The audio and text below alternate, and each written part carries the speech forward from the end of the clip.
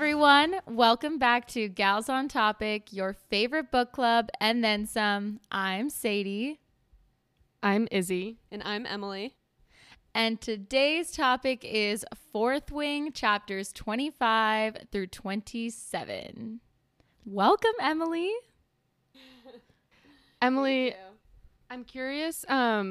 These chapters you kind of just got randomly assigned.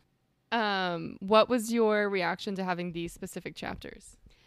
To be honest, when you assigned them to me, I didn't know what went on in the chapters until I reread them. But I feel like with any chapters in this book, there's a lot going on, so I figured it was going to be good. To be honest, when I read these on the plane back from Thanksgiving, and I was like, not much happens. But then I reread them actually today, and I like quadrupled my notes. So I think there was actually a lot to discuss here. I think that there was just a lot of like hidden messages in some of these quotes, and yes, exactly. And it was kind of nice to be, we'll get there, but like reunited with Mira and kind of see her in her element as a writer, you know, and get a little taste of maybe where she might be leaning towards. Yes. And one of the things that I feel like was really important in at least the first chapter is the signets. And because we like learn everyone's signets in her wing. And that got my wheels turning because we've had a few guests on so far and we've had that dragon quiz. And I just don't have the feeling that dragon quiz is very reflective of the people. I just don't think that quiz is very good. It only has like 3 options. So I found a new quiz for Emily, our special guest today.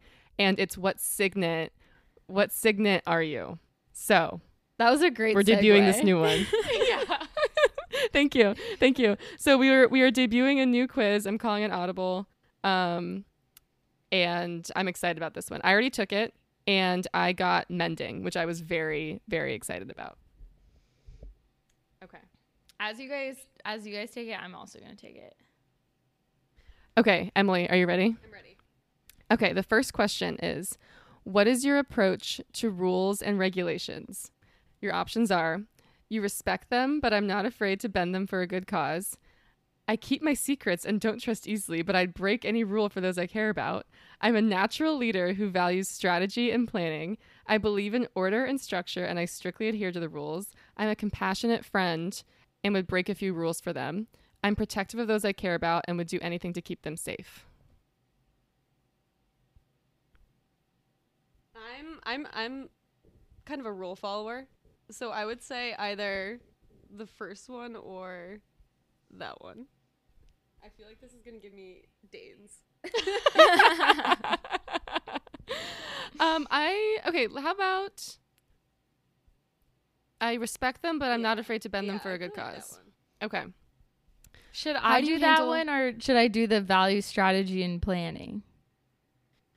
I think you value strategy and planning.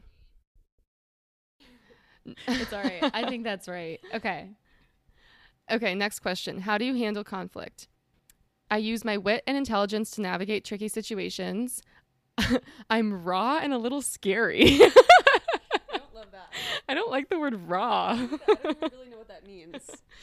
I'm a strategist and plan my moves carefully. I believe in the power of knowledge and use it to my advantage. I'm a peacemaker. I try to resolve conflicts peacefully. I'm a protector. I step in when those I care about are threatened. I generally avoid conflict, so maybe I'm a peacemaker. Yeah, I don't even know if you're a peacemaker. You just avoid conflict. Unfortunately, that's not an option on here. Emily, have you ever gotten mad at anyone in your entire life? Yes, my family mostly. But I really hate conflict. I really do. Like, if you ever got mad at me, I would be so afraid because I've never seen you get mad at anyone. Like, if you got mad at me, I would know that I seriously fucked up. Yeah, I don't even know what I could possibly get that mad about. That's funny. That's why I like these quizzes, you know? Yeah. It helps everyone get to know our guests. Okay. Yeah, this one's already a lot better. Okay, next question. What's your preferred way to spend your free time? reading, learning, or creating, keeping to yourself, strategizing and problem solving, you enjoy a good challenge, organizing and tidying to have everything in order, finding exciting new lovers, or spending your time with loved ones. I would say maybe spending time with my loved ones, although I do value my privacy and keep it to myself.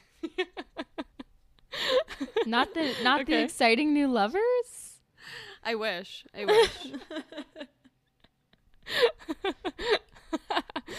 Okay, what trait do you value most in others? Intelligence, loyalty, strategic thinking, discipline, compassion, or protectiveness? Compassion, I guess. Okay. What would you do if you saw someone being treated unfairly? Use your intelligence to outwit the oppressor. Be all ready to fight for the weak. Devise a plan to help them without causing a scene. Follow the rules and call the authorities. Find necessary tools to help you take down the enemy, or find ways to protect them from any harm. I guess maybe the last one. Yeah, I see that for you. That or devise a plan. You know, you are a consultant. Your job is to strategize constantly. That is true. I don't know that I'm much of a planner, though. Okay, so we're going to do find ways to protect them. What's your ideal job or career? Oh, yeah, these aren't very good. Researcher or professor, private investigator, chess player, military officer, social worker or counselor, or I want to be a great parent. Private investigator, I think. I used to want to be an FBI agent, so. Oh, I chose that one too. Like, I feel like that would be fun. You're kind of just like internet stalking people. you're just, yeah, exactly. You're just doing what But we probably already do. Okay. What's your preferred method of communication? Written communication, I express myself best in writing.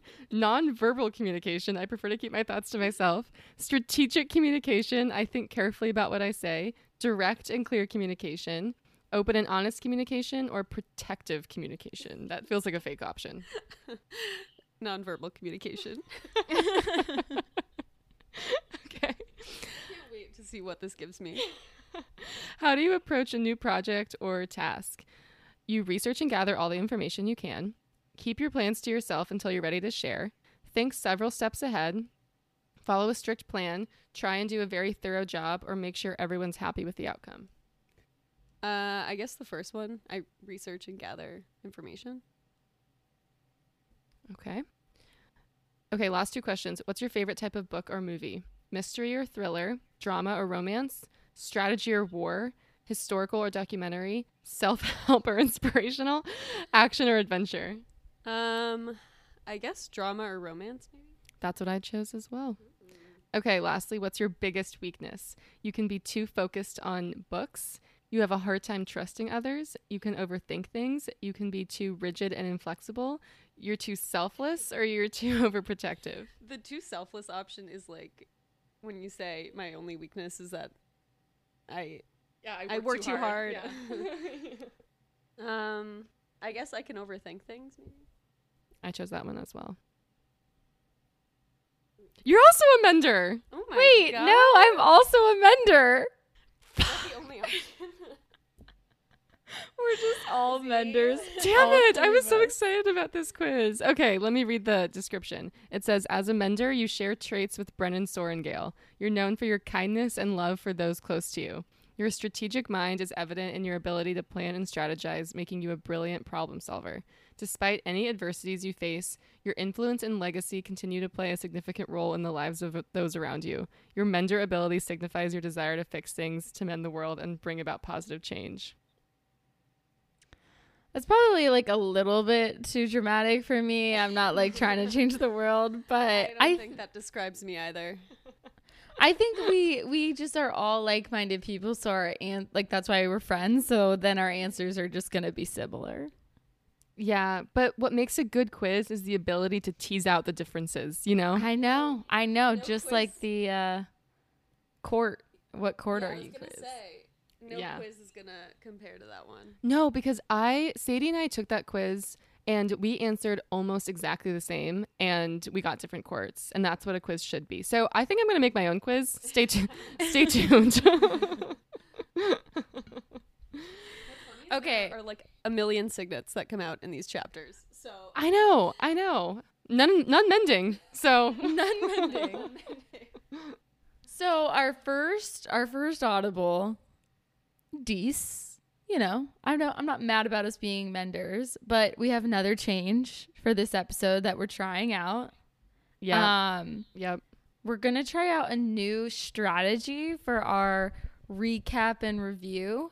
So just to give everyone a heads up, this is going to be a much higher level recap. Maybe, you know, I'll still call out some key plot lines that I thought were interesting or maybe meant something or some good quotes I liked, but in general it's going to be pretty high level, and just that way we have more time and space to discuss and react and predict. Yeah.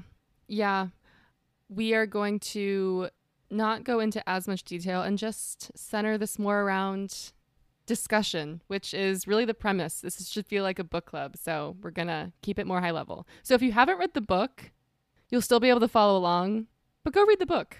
Yeah. If you really want to know what happened. So should we get right into it?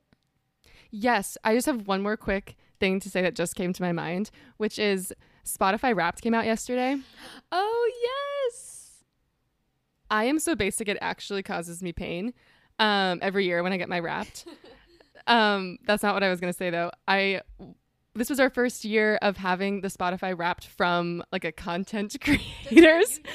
It gives us a Wrapped, which was really cool, and it made my day. So thanks to it, like showed us how many people's how many people we are in their top 5, top 3, and like top listened podcast. And that was really, really cool. And it was like, here's how many countries you were listened in. Here's how many minutes people spent listening to you. So that was really fun. Yeah, it is really cool. And so many people have like DM'd us like screenshots of us being in their top 5 and or like just texted me personally. And it's just so sweet. I was dying though. One of my best friends from home is like not a reader, and I always give her shit because she doesn't listen to my podcast. So I'm just like, you're a fake friend, and she won't even hear me say this. But she sent me a screenshot because like we were the only podcast she listened to, and she was like sent me a screenshot that we were her number 1 podcast with like a bunch of hearts, and literally in it was like, your top podcast you listened to for 40 minutes, and I was like, bitch. That's like half of one of our episodes. Not even a whole episode. She was like, 40 minutes of a book I've never read, heart. I was like, shut the fuck up. I was dying. It was hilarious, actually. I will say one other thing that I thought was kind of comforting was Wrapped also showed us like people who listen to our podcast, what other things do they listen to? Because sometimes we will talk about like Taylor Swift, or like Sadie went to the Kelsey Ballerini concert recently. And sometimes I'm like, do people care when we talk about this stuff? But I saw that for our listeners, they first listen to pop music and then contemporary country. So I was like, perfect. Oh my God. Yeah. That's literally perfect. It's literally, that was also your target audience. We're hitting our target audience. Those were also my top 2 genres. So yeah, me too. Perfect. Me too. My top was contemporary country, but Taylor Who's your Swift. top artist? Taylor Swift. Same. Yeah. She's everyone's top artist. Yeah. I think she was everyone's top artist. I also keep seeing though, because it told me I was top 1%, but I saw a lot of people posting top 1% Taylor Swift, and I was like, we can't all be top 1%. Well, I mean, they the can. percentage is probably pretty big. That's true. Yeah, That's the true. number, when there's that many listeners, like 1% is still a big number. That's true. She posted true. that she was the number 1 global artist on Spotify. Yeah, that makes sense. I mean, anyone else surprised. anyone else honestly would have been shocking. It's been her year. So. Totally. I hope she gets Artist of the Year at the Grammys. She should get all the awards. No one else did anything this year. It's like her. Except Olivia Rodrigo. Okay. She also made my top 5. Olivia Rodrigo made my top 5 too. That's what I mean by I'm saying I'm so basic it hurts. Mine were Taylor Swift, Olivia Rodrigo, Kelsey Ballerini, Luke Combs, Morgan Wallen. Like that. Yeah. There's a reason they're basic. People like them. Mine was, mine was basically the same. It was Taylor Swift, Kelsey Ballerini, Megan Maroney, love her. And then it was Luke Combs and who's the hot guy that opens for him? Riley Green. Riley Green, yeah. I know Riley Green. Yes, you do. You would know his song. I wish Grandpa's never died. Yeah, so Sadie and I saw him at the Luke Combs concert because we both went, but we weren't sitting together. I was sitting with Connor, she was sitting with John, and the four of us had all been texting about the concert and stuff, and then Riley Green came on, and then a separate chat form with just me and Sadie, and I was like, wow, look at his arms. I love how you say a separate chat formed as if it was just like created organically. like somehow. Like seeing Chase Rice. Yeah, true. Oh, I didn't say that. Right before Thanksgiving break, Emily, Annie, myself, and our friend Bridget, who I assume will come on the podcast in the near future as well, we went to see Old Dominion, and Chase Rice opened, and that man just gets more attractive every time I see him. His music is terrible, but he gets more attractive. Talk about basic like pop country music. That is Chase Rice. But at one point he finished a song and Emily was like, oh, I hope he plays like Beer Trucks and God next. And I was like, didn't we just hear that one? Sadie, you know the song what's it drinking beer talking God amen or something? No. I mean, yes, drinking beer probably. talking God amen. You know that song? Yeah, I think we all like every country song ever.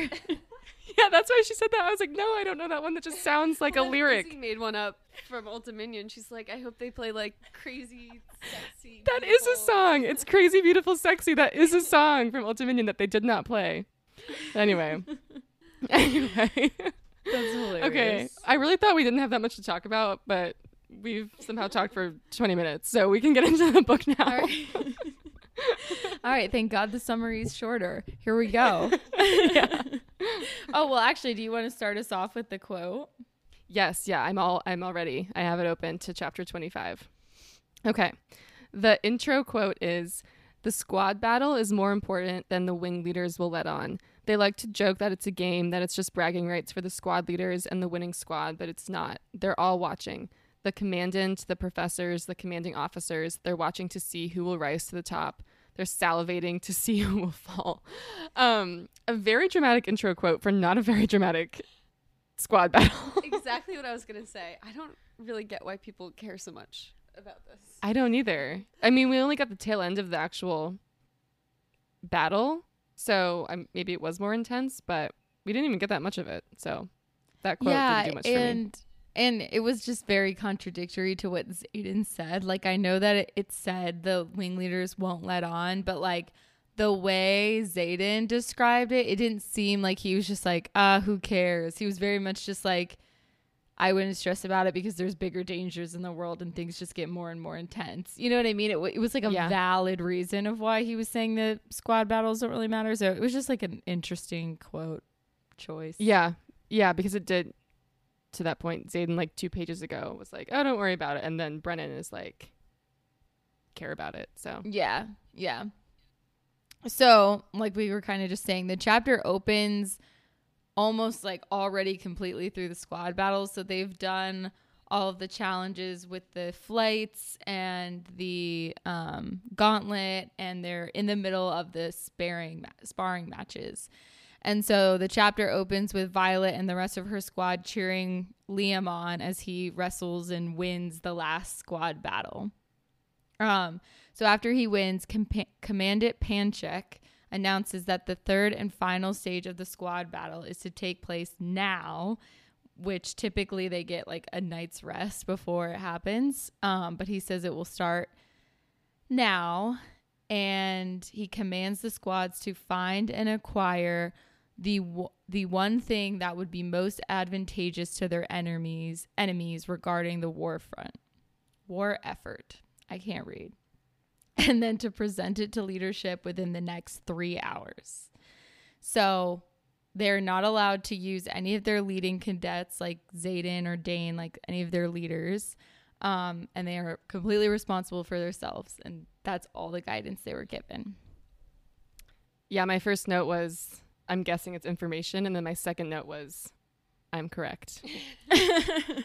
I literally, I was thinking when I read this, what the challenge was, I was like, this is so obvious to me before I found what they decided to bring. To me, it was just obvious that this challenge was created to see what the kids came up with, because they're trying to figure out what their enemies keep looting their villages for and trying to find. Because remember when they had their first battle brief and it was like they became clear that they were looking for something when they were going through these villages? Yeah. Wait, that's a good point. That didn't even cross my mind. I was like, this seems like they're just doing this because they can't figure out what the enemy wants, and they're like, let's have a brainstorming session, everyone. Like, what do we think? What do we think they'd want? Wait, Sadie, that's a good theory. Thanks, but I don't know if like what actually ended up winning kind of supports that. But another theory I had was that Commandant Panchak is like, this is a little bit more crazy, but is like a double agent and wants to be brought all the most valuable things so he can then like give them to the enemy. So that actually did cross my mind. I was like, this is kind of a dangerous challenge. Like, what if there's ever a spy and then you're like, oh, here are all the things that you and I would could so need. see that because they like don't understand why they're going to the villages they're going to, or like how they're breaking down the wards or whatever. So like maybe there's an inside job, you know, like maybe Navarre. Sorry, go ahead. I was just going to say, it does seem kind of crazy that there are no rules on this and they're breaking into places. Like, shouldn't they be getting in trouble for that? Yeah, I kind of thought when they broke into Violet's mom's office, which I'm sure, Sadie, you're going to get to in a minute, but I was like, it's kind of putting the mom on blast for having bad defense of her office, you know? And what if she had something actually like confidential in there? Yeah, they were just reading her mail. No, literally, exactly. So, yeah, this was interesting. Yeah, so Imogen takes command of the squad and they just start brainstorming what they should steal. When Liam suggests information, like you said, and Violet then gets the idea that they should break into their mother's office and basically look around and try to find some good information. So like you made a good point that like they should get in trouble. My thought about them breaking into the office is that it's just crazy that her mom's office is literally there and she's like not allowed to see her for 3 years, nor does her mother try to see her. Like, she ran into her the one time, but, like, she's literally on campus. And she's just like, you won't see me for 3 years, cadet. Yeah, I forgot. So in the previous chapter, we ran into the mom on campus for the first time since Violet bonded. And I was like, oh, my God, what's she doing here? And then I forgot that she just works there. Yeah. Full time.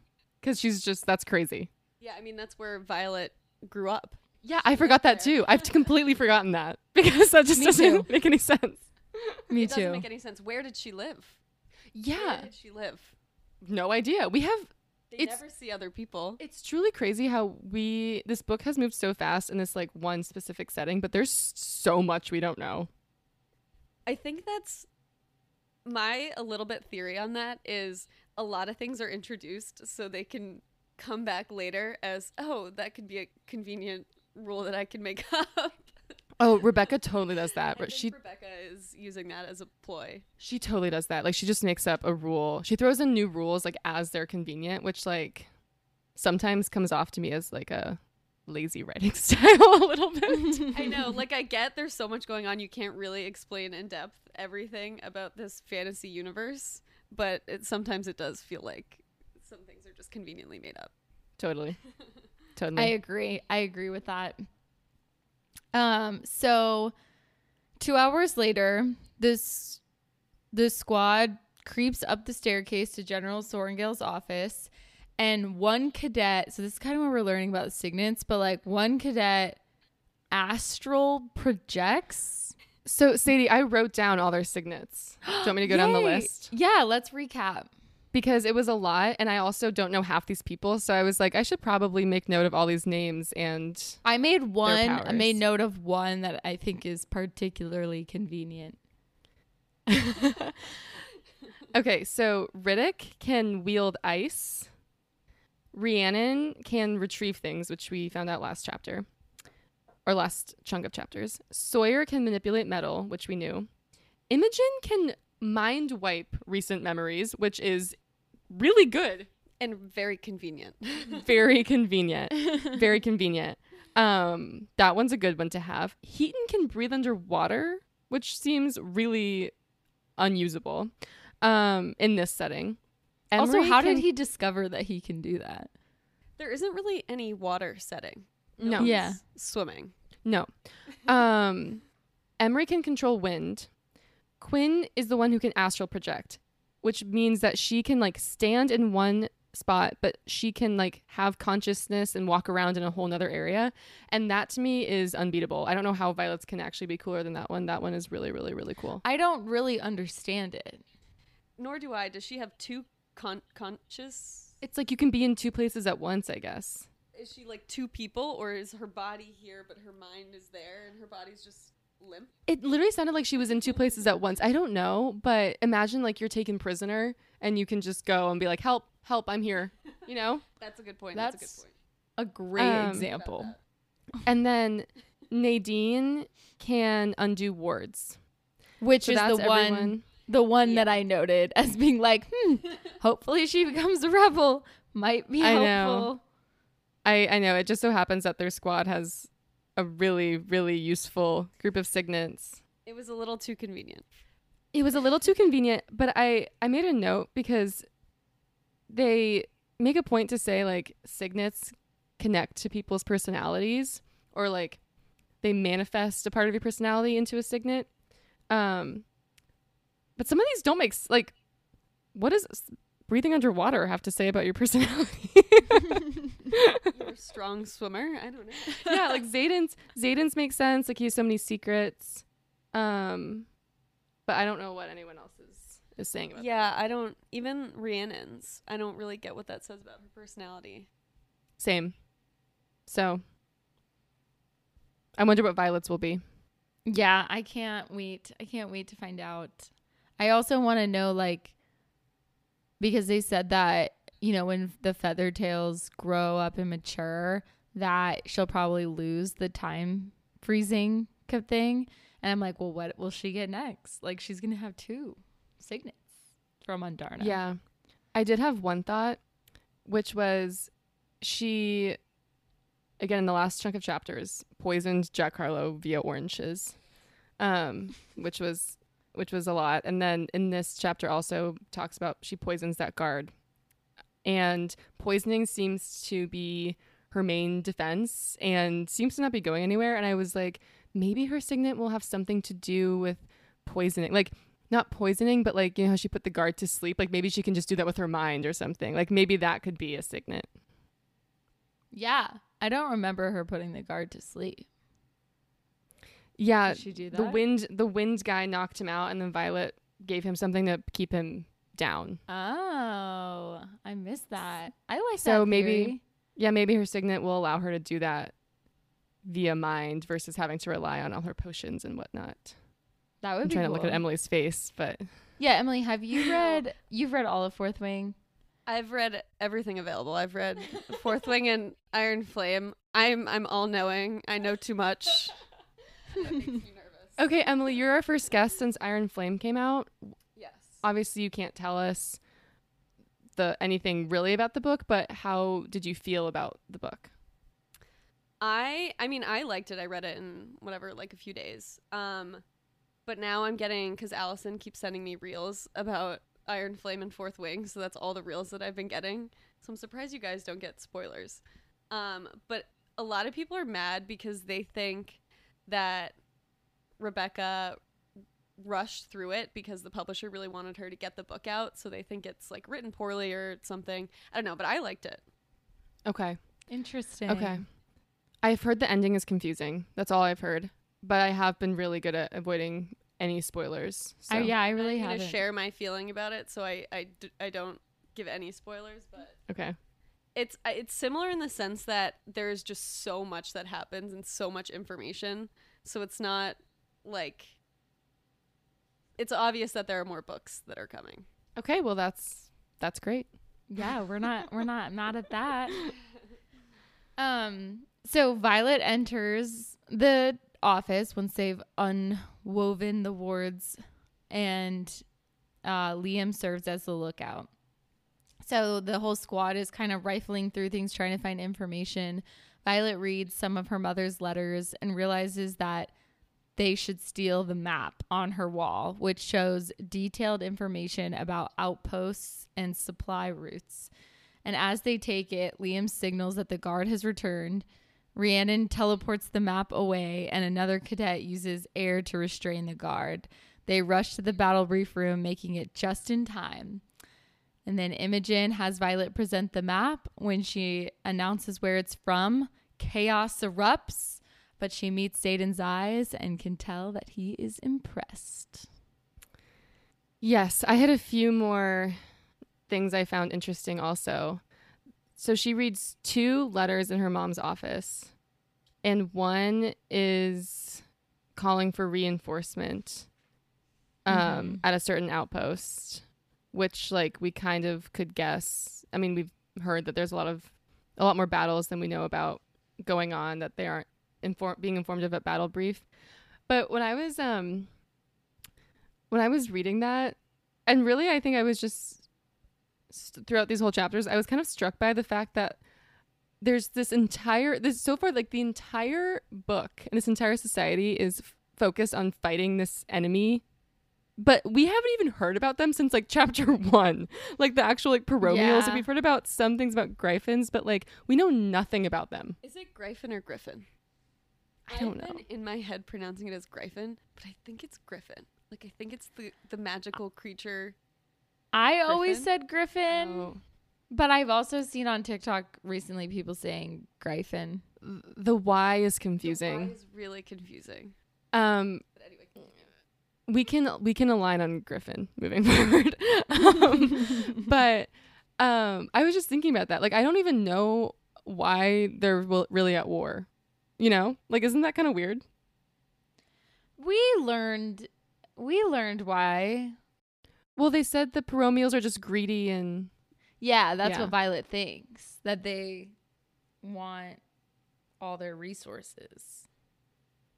yeah, but that just can't be the whole truth. And they really just don't focus on Paromial at all. So it's weird. It's like this whole society is focused on war, and they don't even really, like, Violet never really mentions like the area of Paromial, the actual enemy that they're fighting, you know? Yeah, but I guess, she's just in college and kind of shielded She's from it learning. all. And she's got Zayden distracting her. And she's trying to fly her dragon. there's so much going on. Yeah, it's that just struck me. I was like, I would really like to learn more about the actual enemy that they're being trained, like their purpose in life is going to be to fight these people, and all we know is that they have those griffins. Yeah, and I was just going to say, and Violet is like queen of knowing all facts about everything, so you would think that she would give a little bit more background on that kind of stuff. Yeah, and I think it would have been like a great way she could have wove it in is having her go to a class where they talk about how this all began, and they're like, even if it was just like straight propaganda, like that way we get an idea of how like Navarre portrays the enemy to them. Yeah, like they're not brought up in any classes. So Even if she recites it while she's doing Scared. something scary. exactly. Mhm. So that was the first thing, and then the second thing was the second letter was from someone in Tirandor, the rebel province, saying that there's unrest in Tirandor over the whole conscription thing, and that General Sorengale needs to find a way to kind of appease them, because Tirandor sends so many conscripts and they need those forces in the front line. And Violet's like, that's weird because they always have unrest, and why would we be trying to appease them? And so that makes me think that Tirandor is somehow still a threat or something, or like they're more powerful than we know of, or I don't know. I just thought that was interesting. And Violet specifically was like, that's weird. So I was like, yeah, that is weird. Violet said it's weird, so like I noted it. Yeah, it wasn't really like an original thought, but I noticed it.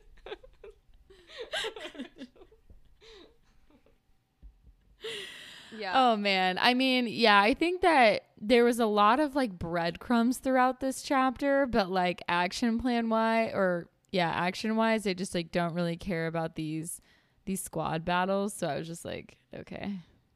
Yeah. The moment I lived for was just Xaden smiling at her at the end.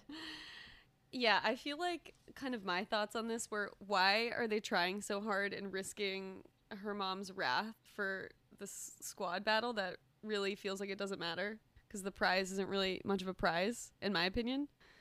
And my second thought was, I'd be super mad if I were any of the other teams and they did this, because it's only because Violet like knows how to break into her mom's office and knows there's going to be one guard there, knows the way to get there, and knows all about that. So obviously she can break into her mom's office and steal the map. I'd be super mad. Nepotism. Nepotism. Nepo Yeah, baby. I was about to say, Such a and like Nepo baby. also, yeah, truly. I also think that she is just like a little less scared of her mom. You know what I Yeah. mean? Like her Yeah. mom's powerful and stuff, but like it's your fucking mom. Like she's not, You know? yeah. Yeah, and that was my last note. I said I want to know the mom's reaction to her office being broken into by her own daughter. I can't believe they didn't even give us like my mom's like tense face or whatever. What they did say is that people rushed the stage, and I was like, what the? I was like, why are people storming the stage over this? Because they're so mad that Violet's a nepo baby and did this. I don't get it. No, I think that they were hype. Like it was just like crazy that Oh. she did that. Storming Like the field. she was smirking. Storming Yeah. the field. Yeah. But yeah, I wanted to get the mom's reaction. And I hope we get it at some point, because I thought that's when they said they were breaking into her mom's office, like that's what I was looking forward to, was how is the mom gonna respect this? Is she gonna be super mad? But we didn't get it. Can I just comment? I just giggled a little to myself looking up at you and seeing your Ron Weasley Christmas sweater. Yes. I love it. It's authentic. It's this is I'm wearing my most prized possession, which is my authentic Ron Weasley Christmas sweater. It actually is authentic. I got it when I was at Harry Potter World with Sadie. And Sadie and John and her friend Taylor, we had been in Harry Potter World for several hours, and they went to go ride some other rides, and I was just not ready to leave yet, so I stayed and I walked through some stores, and the one thing I've wanted is a Harry Potter Christmas sweater. I've tried to buy one online. They don't sell them online. They don't sell good ones. And I found the one store in Harry Potter World that sells them, and I was so excited. And then when I was checking out, the lady told me that it's made from the same people who made them for the movies. So it is authentic. It is authentic. That really is authentic. Yeah. And I've just been in Christmas cheer since Thanksgiving. I decorated my apartment, and so I wanted to, it's that time of year, you know, I can only wear it so often. So I have it on tonight. It's debut. I'm also wearing Christmas pajama pants, but it's not nearly as stylish as a big old R on a maroon sweater. This is actually my All right. Christmas sweater, and I wore this last year to every Christmas party I had, and some people really don't get it, but the people who get it think it's really cool. It's the best. Yeah. All right, chapter 26. Let's jump into the pre-chapter quote. Yes. Okay. The pre-chapter quote is, "There's no stronger bond than that between two mated dragons. It goes beyond the depth of human love or adoration to a primal, undeniable requirement for proximity. One cannot survive without the other." And that's from the Field Guide to Dragonkind. Again, I feel like we just kind of knew this. Yeah, it wasn't like anything eye-opening. I just wrote, she's stuck with Xaden forever.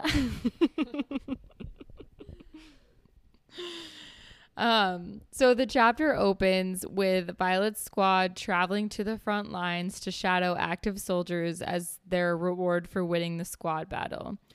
Rhiannon and Violet are given a room to share, and Rhiannon realizes and reveals to Violet that they are less than an hour away from her hometown, so they plan to try and sneak away to see them one night. 1 hour on foot, 5 minutes flight. Those dragons are so speedy. I had one random comment that I don't even think is important, but they're at a place called Montserrat, which is a real place. It's a mountain range in Spain. Oh, interesting. Is that why you had the map of Spain pulled up on your iPad? Yeah, I looked at it.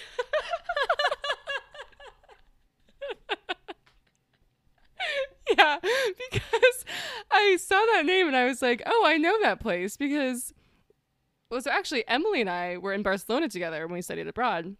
And Montserrat is a mountain range like just outside of Barcelona, which is how I recognize the name. And so then I was like, is this a code? Like, is this inspired by something? So I was looking up Montserrat on Google and doing some research. I couldn't find anything that was related. At one point I was like, wait, no, the map's a line and this is like where it is. But I was definitely reaching. That would be really cool if it like actually was based on something like a old wise tale or whatever. Yeah. Yeah. I feel like I assume this is somewhere in Europe.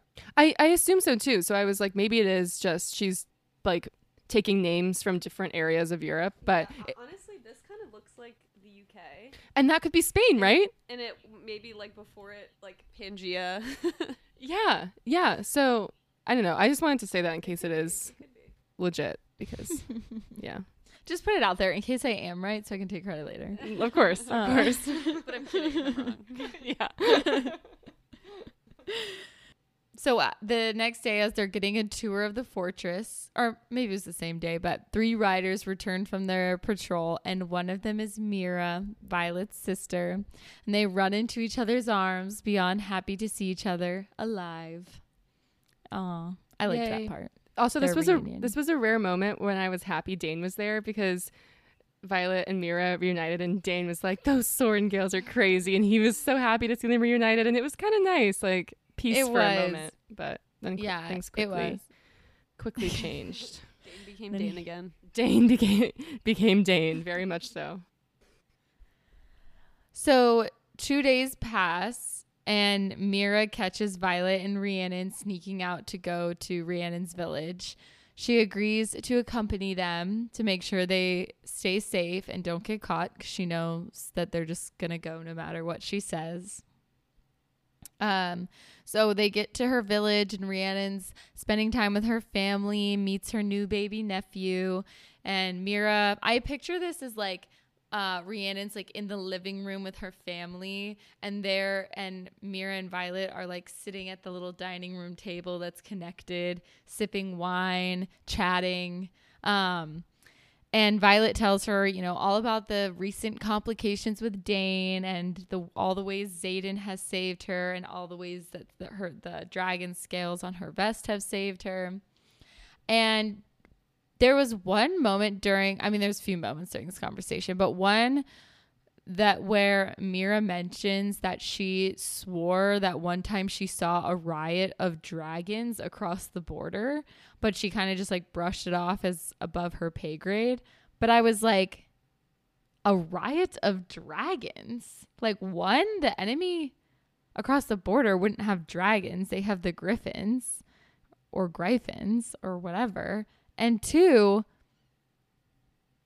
why are there rebel dragons? Yeah, that felt like a really big thing to just brush off as being above her pay grade. What I think is there were so many, when I read this a second time, there were so many things I picked up on.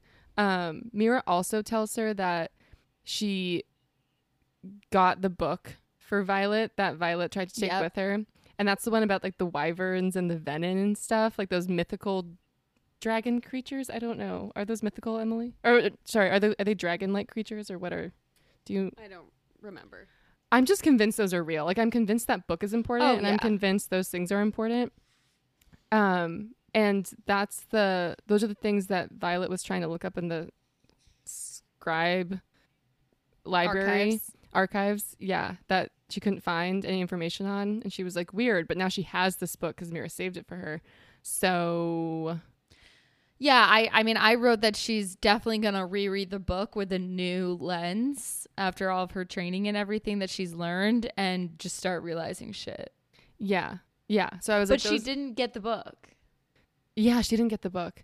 You're right. But I was like, those were either like rebel dragons that Mira saw, because I feel like there definitely are rebel dragons too. Or there are those wyvern things that definitely are real. Yeah. Yeah. I definitely think they're real. There was one other like part of their conversation I wanted to read that I just thought was interesting. So like after she tells her that like, hey, I have like your old book, I saved it and I'll give it back to you. I was gonna give it to you back for graduation, but I'll give it to you now. And Violet's like happy because she was looking for it at the archives, like you just said, and everything.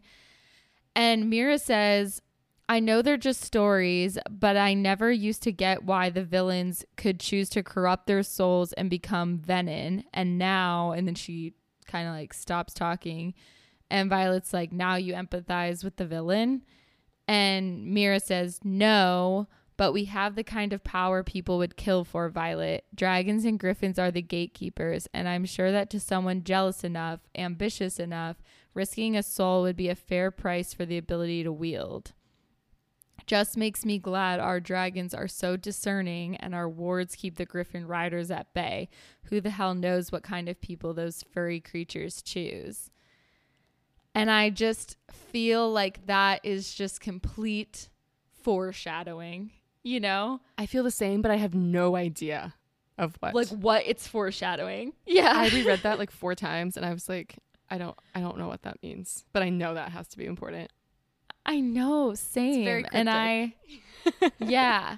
And I think, I think it shows how valuable this secret is that with the feather tail, you know, that like if they really did know about her, Andarna, that they would hunt her down. Like just if they would just be wanting the ability to wield, imagine the gift of magic, you know? So I thought that was my one takeaway, but I just know that there's more here. So and I just can't quite grasp. This chapter overall was just so confusing to me because I was really excited to get out of Basgiath because the whole time we've been like, oh, they're not telling the truth about what's happening out there and they're filtering information. And so I was like, well, I was thinking that when Violet and Co got out there, we'd see some things and know what's really going on. But then we were out there and we see there are more battles than Violet knows about. But Mira's like, well, obviously they're not going to tell you about every single battle. Like, it's not really important. You're just focusing on training. You can't spend all day in battle brief. And Violet's like, oh yeah, that makes sense. So now I'm like, well, what's going on? Like, what are the secrets? Yeah. I'm ready for the moment. Like we're over halfway, like a good bit over halfway. I'm like, I'm ready for the plot to like crack wide open, you know, and we just get, this is the plot, you know, like this is what's happening. Here's the problem. Like I'm not super clear yet on what the heck the problem is. And I don't want to have a moment where we learn it and have to battle it in 3 chapters like we do at ACOTAR, you know? I was just going to say that. I feel like A Court of Mist and Fury, it was just Rhys and Feyre for the first 90% of the book, and then you got the plot at the very, very end. Yeah, and it was too fast and very confusing. Although the Rhys and Feyre build-up is really just... It was worth it. It is. Unparalleled. It's everything. But yeah, and straight up, this trip to the front lines was a little bit boring. Like, they sold this as you're going to go and be in the action. And they basically just felt like they were sitting in some, like, house for 3 days. Like, doing nothing. Yeah. Yeah. It seemed pretty boring. I don't get it. I thought the whole point was for them to go see action. And the second there was action, they had to leave. But, yeah, I just want to say, like, stuff has obviously definitely happened. Like, it's the kind of book... It seems like it's the kind of book like Harry Potter where there's stuff keeping you interested in action throughout the book, but then like really everything happens at the end, which is good. I obviously am obsessed with Harry Potter, but I just feel like I'm to the point where I'm over the student building. Like either give her signet or give me war, you know?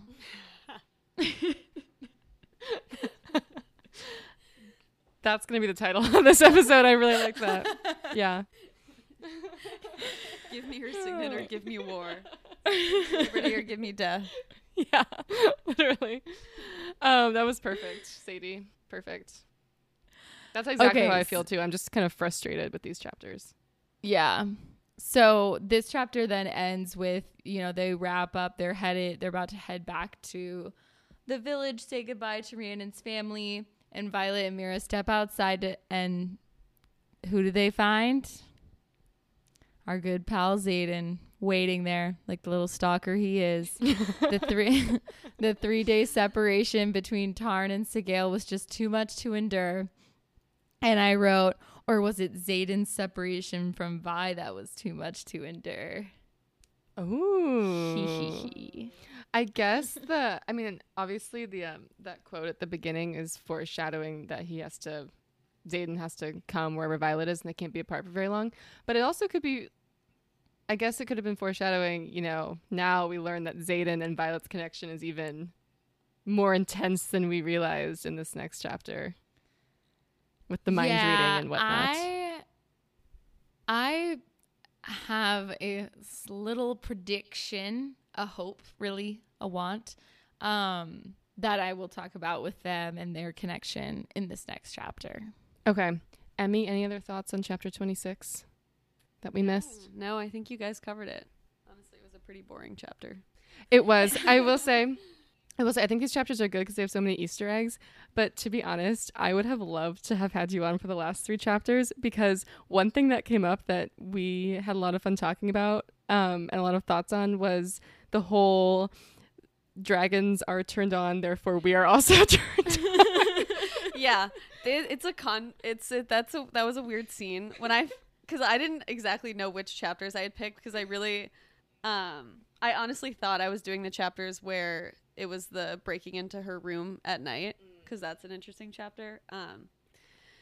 The dragons being turned on and their horniness gets like, I don't know, incestual. It's a little incestual. Yeah. It's a little weird. It's a little weird. I wouldn't want to have to think about that. Yeah. But it just feels like, and this is probably TMI, but it feels like when people watch porn, you don't need to know that they watch porn and what they like when they watch porn or whatever. Like, you just don't need to know that. And it's just like, it's like watching someone watch porn. You know what I mean? I don't know what you mean. The way it was uncomfortable reading it because it was like watching. You're adjacent to someone that's turned on. Yeah. But I would hope like that would not turn me on. No, us as the reader are like basically watching Xaden and Violet watch porn. I see. Yeah. You know what I mean? Watching porn. I struggled through Scale that. and Tarn are Sigale and Tarn are the porn. They're watching porn or listening to erotica, and we are watching them get turned on by it, and it is uncomfortable. Yeah.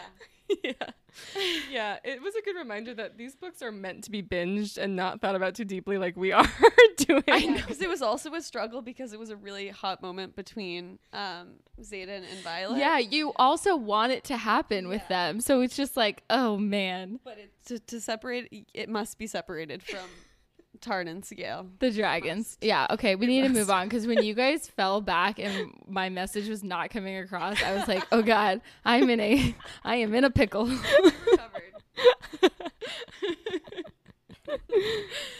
Okay, all right, chapter 27. Oh, yes, my turn. I'm up. Okay. Okay, this quote says, "For valor above and beyond the call of duty in the Battle of Strathmore, where her bravery resulted not only in the destruction of a battery behind enemy lines, but also saved the lives of an entire company of infantry, I recommend Mira Sorengale receive the Star of Navarre. But if the criterion is not met, which I assure you it has been, downgrading to the Order of the Talon would be a shame but sufficient." This again gives me nothing, except that Mira is talented, which I already knew. Am I missing something? So, I mean, it does say that this was a recommendation for an award from Major Potsdam, but to General Sorrengail. Yeah. So it is a little bit interesting that her mother would be the one to grant the award, but my only takeaway is like maybe that after this last chapter where like we're rebonding with Mira, it's like a little bit of let's remind you who Mira is and where her allegiances are. You know, like she's a well-established, respected rider in the whatever you call it. If Army. anything, though, I was like, well, you know who needs to be reminded of that? Violet. Because she starts freaking out about Mira not being okay. And I was like, Mira does this all the time. I'm so not worried. Yeah, This I is know literally we'll get her there, job. But I was like, what's Violet gonna do? Yeah. Yeah. Violet can't even stay on her dragon. No, she can't. So anyway, we'll get into it. But yeah. So Xaden's arrival changes the whole energy at the fort. The squad basically spends their time flying on patrols and reviewing old battles. Mira, runs them through an exercise where they walk through a hypothetical battle situation and tries to challenge them to strategically use their dragons and their signets and etc. And it's like basically just like a lot of tension happens, and Xaden and Dane keep, making little side comments and whatever. But one thing I want to point out is just like during this whole conversation, it is mentioned that the final war games will be in 2 weeks. And I'm just like, we just got through the squad trials or whatever it was called. And now we have final war games. This is the first time I'm hearing about this. Like, how many more like tests do they have in a year? I don't care about war games. I don't either. Like, I want real shit. Unless something somehow happens in the war games that matters. But I am getting annoyed that these just like barriers to the plot keep popping up, and I'm like, I don't care. Just like, yeah, I need momentum. And it's annoying because we don't know about them. Like, for example, like fourth Harry Potter book, when you have the Triwizard tournament, there's gonna be 3 tasks. They're spaced throughout the year. You kind of know what to expect. But this, I don't understand the structure of the school. And it's so just, like, annoying. Keep randomly throwing in like they kept talking about the squad battles, and then it was like we finally got to the squad battles and we were done.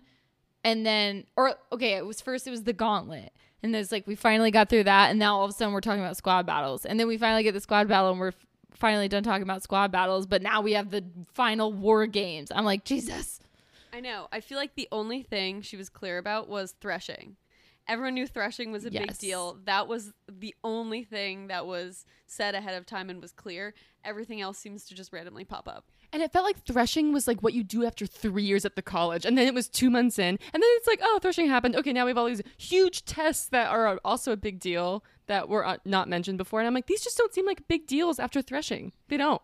It does seem crazy that they did threshing so early on. How does a dragon know they're going to pick a child who has just joined, who has had 2 months of training? Yeah. It should have been threshing is at the end of their first year. I get you need to like meet your dragon, one, because they're obviously critical characters, but I just think like logically it makes more sense to have like all these battles and stuff throughout the year and challenges to get prepared for threshing and like prove your reputation and everything. I agree. And then at the end of the first year, and then that way the next 2 years they're actually learning how to fly on their dragon or whatever. Yeah, and then like year 2 can be like get your signet. Year 3 can be like start going into battle. But yeah. I didn't write the book. Sometimes I wonder how authors in fantasy worlds or really any book like start. Like, do they know what the plot twist or end is going to be when they first start? And I kind of think Rebecca was just going. I think Rebecca was just going. I think she just sat at her laptop and just started typing and just kept going. Yeah. I mean, it was gold. It was gold that came out, but it just taking us along for a wild ride. You know who did know the plot? J.K. Rowling. She did. She had it all mapped She knew out. the whole time. She had it all mapped out. That. Hold on. Spoiler alert. For Harry Potter? I've gotten in trouble for it. From who? My coworker. For what? He'll be mad what? that I just called him a coworker. My friend from work. He got mad because I said that Snape kills Dumbledore on one episode. Statute of limitations has expired. I know. But okay, spoiler alert. So she knew the whole time that there was going to be Horcruxes and that Harry was the last Horcrux. Yeah, I mean, book 2. Think about it. Book 2 is the Horcrux with the diary. She is just a little patient genius. She was able to hold off on that reveal for 6 books. Yeah. Wow. Incredible. After the second one, yeah. Yeah, she did have it all mapped out. And that's why they're so good. They're so good. Yeah. Okay. There are rules and structures. And you know the laws of the wizarding world, like from book 1. Yes, you do. There's and due process. There's due process, Emily. Thank you. Which we clearly do not get in this book. Oh my god. I don't even know what due process means, but it sounds right.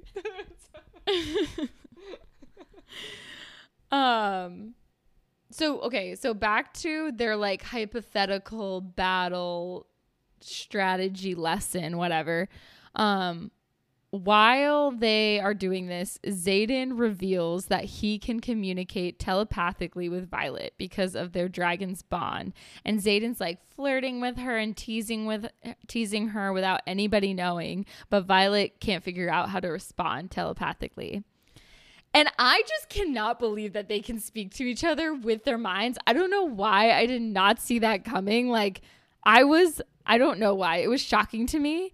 And now I'm just like, how can they not be together? Imagine how threatened any girl Xaden tries to be with, how threatened they're going to be by Violet. Like how you can't have another woman in your man's life this way. They have to be together.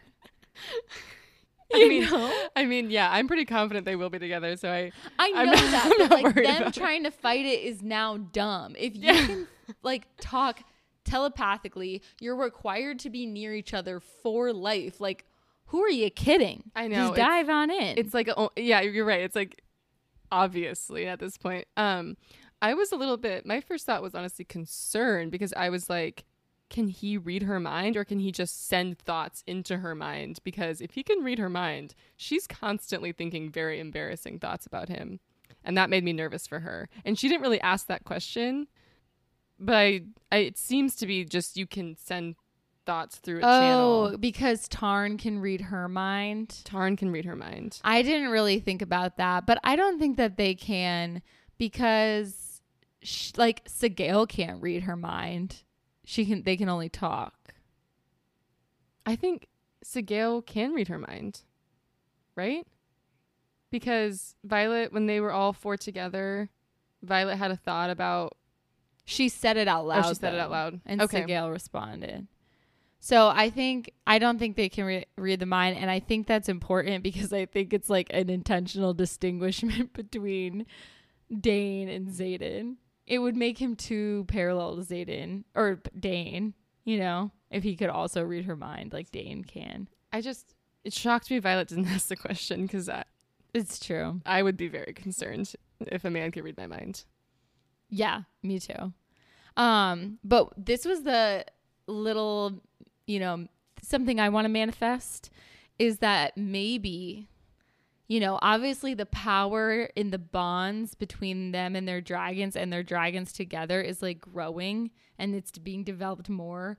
Because like now, you know, at first she could only hear Tarn and now she can hear Sigale and now she can hear Xaden. It's just growing. And I'm like, what if this bond between all 4 of them just keeps on growing stronger? And then not only are the dragons bonded, but then Xaden and Violet are bonded. So I like that thought a lot. And going off of that, what if because Violet and Sigale are kind of bonded and Xaden and Tarn are kind of bonded, do they get like cross powers from like will Violet be able to like wield shadows at some point or something? Oh, that would You know? be crazy. It's all they're just all one bonded, like you said, family of 5. They're a family of 5. Family of 5. Yeah, except on Darna, I do like that, you know, like Xaden obviously does get some of the perks of Tarn, but I like that on Darna's just hers. She's still, you know, an independent woman. Respect. Yeah. She's got something for just her. Yeah. Yeah. Yeah. Okay, so they, you know, there's one line, I can't remember exactly what they say, I should have wrote it down, but someone's like, why don't you just basically whip out your dicks and measure them, since Xaden and Dane keep just like puffing out their chests and trying to like show each other up, which was hilarious. And there's just like a lot of bickering, but eventually Mira takes Dane, Xaden, and Violet out into the hallway after their simulation and the relentless bickering, and she yells at Dane for just being petty, and then questions Xaden about their mated dragon bond, just thinking that she's like, was it really 3 days? Like, give me a break. Like, doesn't think that it's actually that strong. Yeah. But So Violet is defending him when Mira starts to like kind of cross a line, which was nice. yeah. So Mira had basically just been leading a battle brief class, which again, I was like, why do we have to come to Spain to do this? Vacation. And then Dane and Xaden were just bickering the whole time about who's in charge. Which was embarrassing for Dane. It- was really embarrassing. It was embarrassing for Dane. I mean, Dane's so annoying, but Xaden and Violet definitely push his buttons too at this point. Violet's really given up on being peaceful, even though I thought they ended up in a good place last chunk of chapters. Yeah. Yeah, I think the highlight for me during Mira's scolding is when she starts getting concerned that next year she like kind of ignores Xaden and she's just talking to Violet, but like right in front of him. And she's like getting worried that Xaden's going to try to ruin her by having her bring Tarn to the front lines constantly and not getting the training she needs, and therefore like not letting her reach her full potential. And Xaden cuts in, and I want to read what he says because he just really puts people in their place. He's so good with his words. He says, "I'm right here in case you didn't notice." And she said, "You're kind of hard to miss." And he says, "You're not listening. I am here." Tarn didn't drag her back to Basgiath.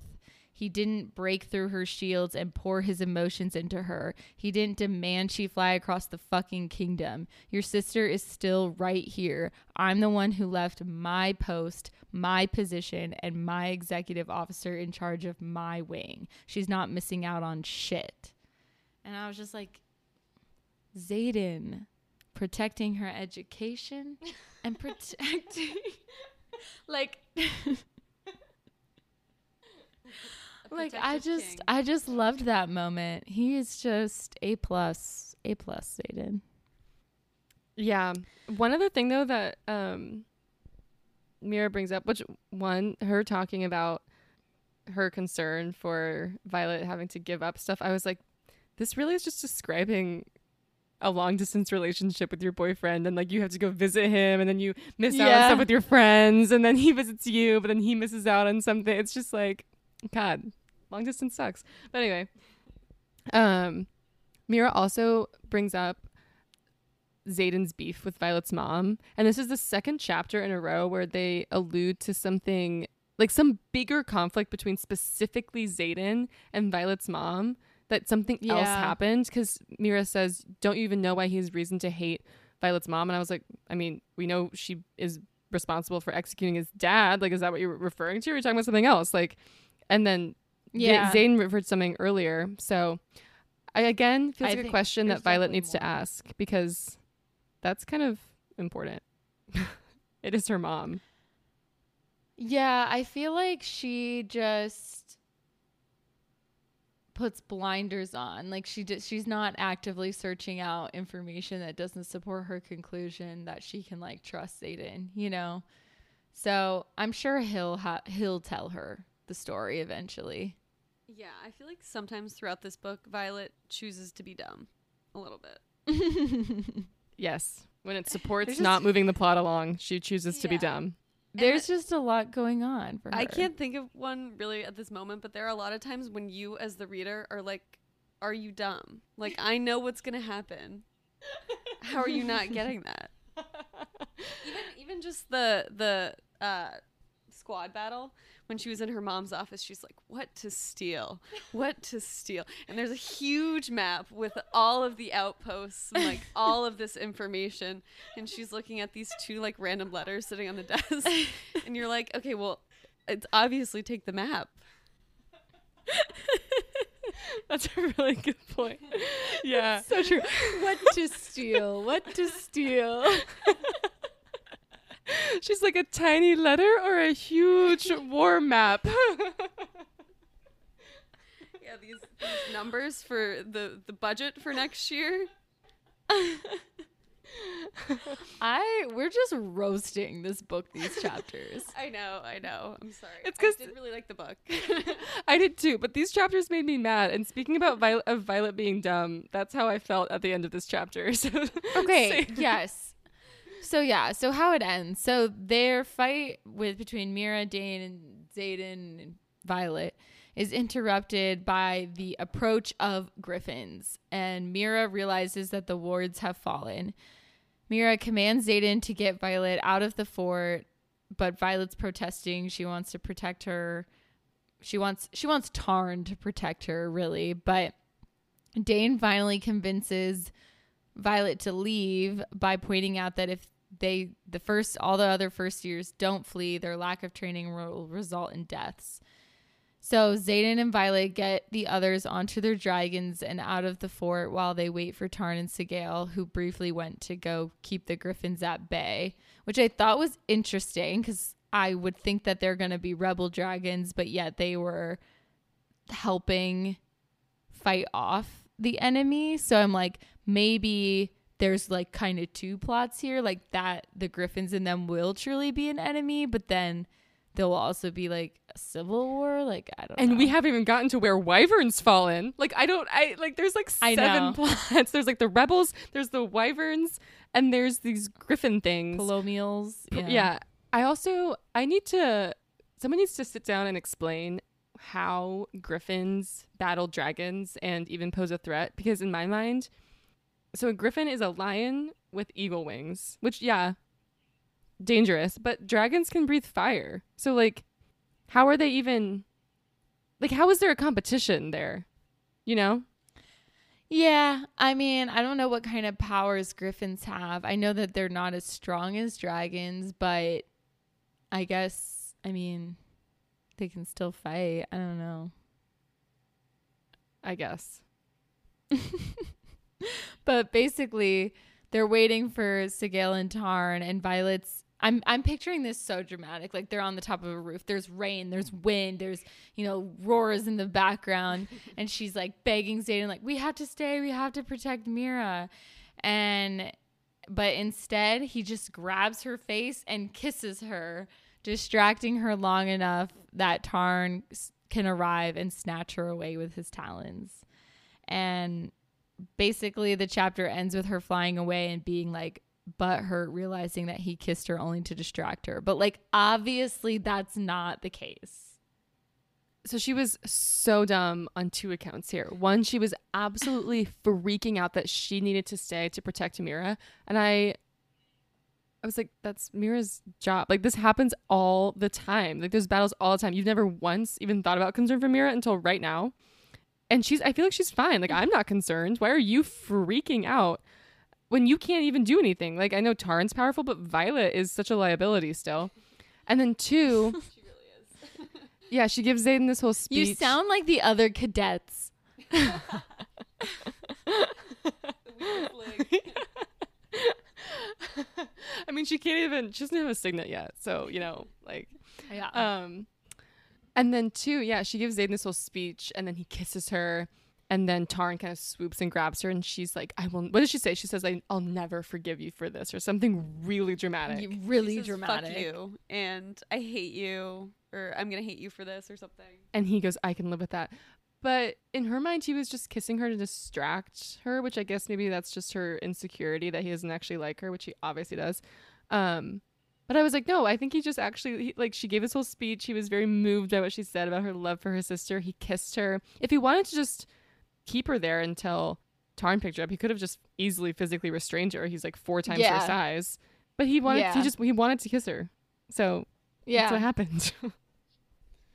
Yeah, that was the ending. I didn't like the ending. I honestly would have rather him like have kissed her and then her just be like shocked and then Tarn grabs her.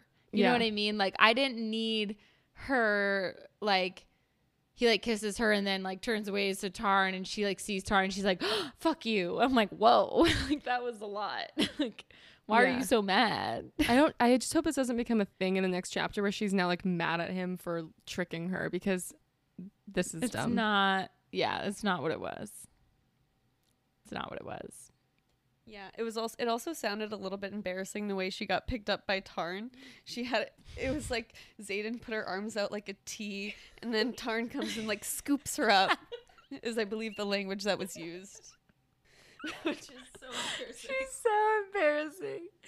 She's so embarrassing. And then and then really Tarn just like throws her into the air and she lands on his back. So she was just embarrassed. That's why she lashed out, which, we've all been there. Oh my God. It's so funny. That's so funny. But overall, great chapters.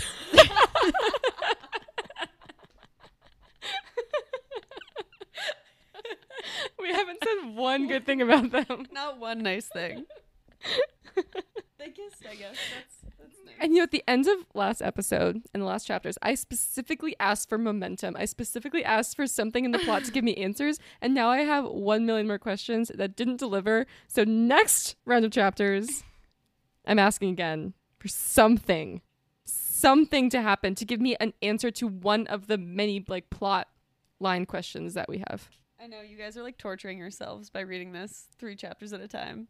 So Emily, I've actually taken a new come viewpoint. around. I've come around. So I know I was actually listening to your latest podcast episode, and I agree with your pros on this, because especially because you guys are both reading at the same time, so your theories get really fleshed out, versus like if I were the one reading and not knowing anything, I would be kind of embarrassed to talk about my theories. It's like, what if I'm so off the mark? But you guys together can be like, okay, wait. Like, yes, love that idea. Let's keep it rolling. That was the whole structure of seasons 1 and 2. I was just out here throwing out random shit. You were doing a great job, way better than I would have done. But I would have been like afraid to say anything. Sadie, you got a lot right. I would have been. Emily's like, I would have been so embarrassed if I were you. But Sadie, you got a lot right. Oh, yeah, what's funny is you actually got a lot right. Like some crazy things from ACOTAR that I never even thought of. Yeah, no, it is nice. I thought I would hate being in this seat after watching Sadie for books 1 and 2, and like me being the person who's like, I know, like I know everything, and I'm like asking her all these like misleading questions and stuff, and like being evil. I was like, I'm gonna hate being in this seat, which I did for the. I still kind of do sometimes, but I genuinely look forward every single week to getting to read my 3 chapters. It's genuinely a highlight. Like I'm like, ooh, like map out, like when can I read my 3 chapters? And if I wasn't doing this, I would have finished books 1 and 2 so long ago, and my life would be fourth wingless. But you'd be like me. I'd be like you. But I also think because you guys read them so much more like methodically, and you have to go through them and summarize them, so you really get to read into all the little things. There's so much I missed reading through it, especially because I shared a similar frustration. I was like, get me to the plot. So the last like third of the book, I just like rushed through. There's so much that I missed. So it's kind of nice that you guys get to go through it and like really appreciate all the details and get to predict things. I mean, I did that with Akamath. I was so anxious for Feyre and Rhys to get together that I don't even think I knew the difference between Azriel and Cassian the entire book the first time I read it, because I didn't care. I was like, I know they're not important in this book. I'll figure it out later. I just want Feyre and Rhys to hook up. Rhys and Feyre. Oh, I miss Feyre and Rhys. I know. It is also interesting, the similarities between, well, these are the only books that I've really read in this genre as an adult. And it's kind of funny, some of the similarities, like the mind thing it was giving Rhys and Feyre. The gods saying, oh my gods, I kind of hate. But I was used to it from ACOTAR, so I was more open to hearing that. The deceptive love interest being blonde, and then the real love interest being like the tall, dark, handsome, like mysterious and dangerous one. The same. And also the shadows. I kind of have trouble picturing, because I'm just picturing like shadow kind of hands. Like a fog. No, I'm picturing like kind of like a fog machine, you know. That's how I pictured Azriel is like the shadow. It's always like shadows were like gathering at his feet. I was picturing like a fog machine, but like black shadows pouring at his feet. So that's how I picture Xaden's shadows, but then like forming into things that like can grab someone, I guess. Okay, so I picture it as like, so like my shadow right now, which I don't really have, but my shadow right now, like if I have my hand shadow, but my hand shadow like becoming detached from my actual body and like picking something up for me and handing it to Oh, way I funnier. picture It's way funny. Yeah. I think I picture fog too.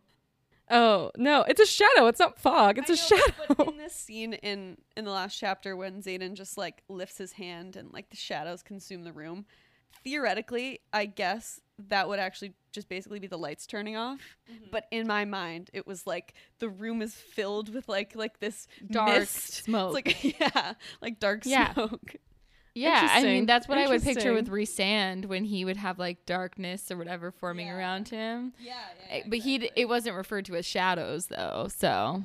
It was just dark. I mean, you're definitely probably right, Izzy, but so I'll live in my own world. Have you guys ever seen, this is the last thing I'll say, we can wrap up. This was going to be a shorter episode, but it never is. Have you seen the Disney Princess and the Frog? Yes. So the villain I know exactly does what you're talking voodoo, about. and he has shadows, and they just like do things, but it's like his shadow, but it can just like operate as like its own entity. So that's what I picture. As soon as you described what you were thinking, I was like, oh, I don't know why I didn't think of that, because I know exactly what you're talking about from that movie. Oh man, but that's the joy and beauty of books. Imagination. We'll just have to. Is it a movie or a series? I think it's going to be a series. We'll have to see when the series comes out. Yeah, which I'm glad. No long book like this should ever be a movie. Series is the only way to go. Okay, any last thoughts on these chapters before we wrap? No, let's get into the next ones. Yes, I'm ready to be on to the next and hopefully see some action. Although we have these freaking war games, so who knows? Honestly, though, Emily being on, like, I was a little nervous because I was like, these weren't great chapters, but I had the best time roasting it with you. It's been fun. I actually had the same thought when I read it the first time, and I read it the second time, and I was like, no, I actually have so much to say. So, thanks, Emily, for joining us. This was so fun. I feel like this new structure worked lovely. Sadie, thanks for, Good. Yay. adapting your note-taking and giving us the summary. And thanks everyone for always improving. Yes, always listening and always learning. So important. Thanks everyone for listening. Join us next episode for chapters 28 to 30. Saren will be coming back on as a guest. I'm excited. She requested the next chapters, so that actually makes me think something has to happen. So that's exciting.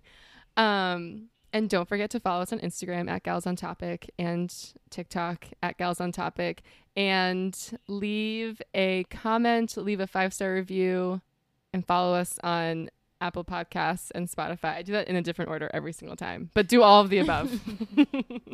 And we'll see you next episode. Thanks, everyone. We'll see you then.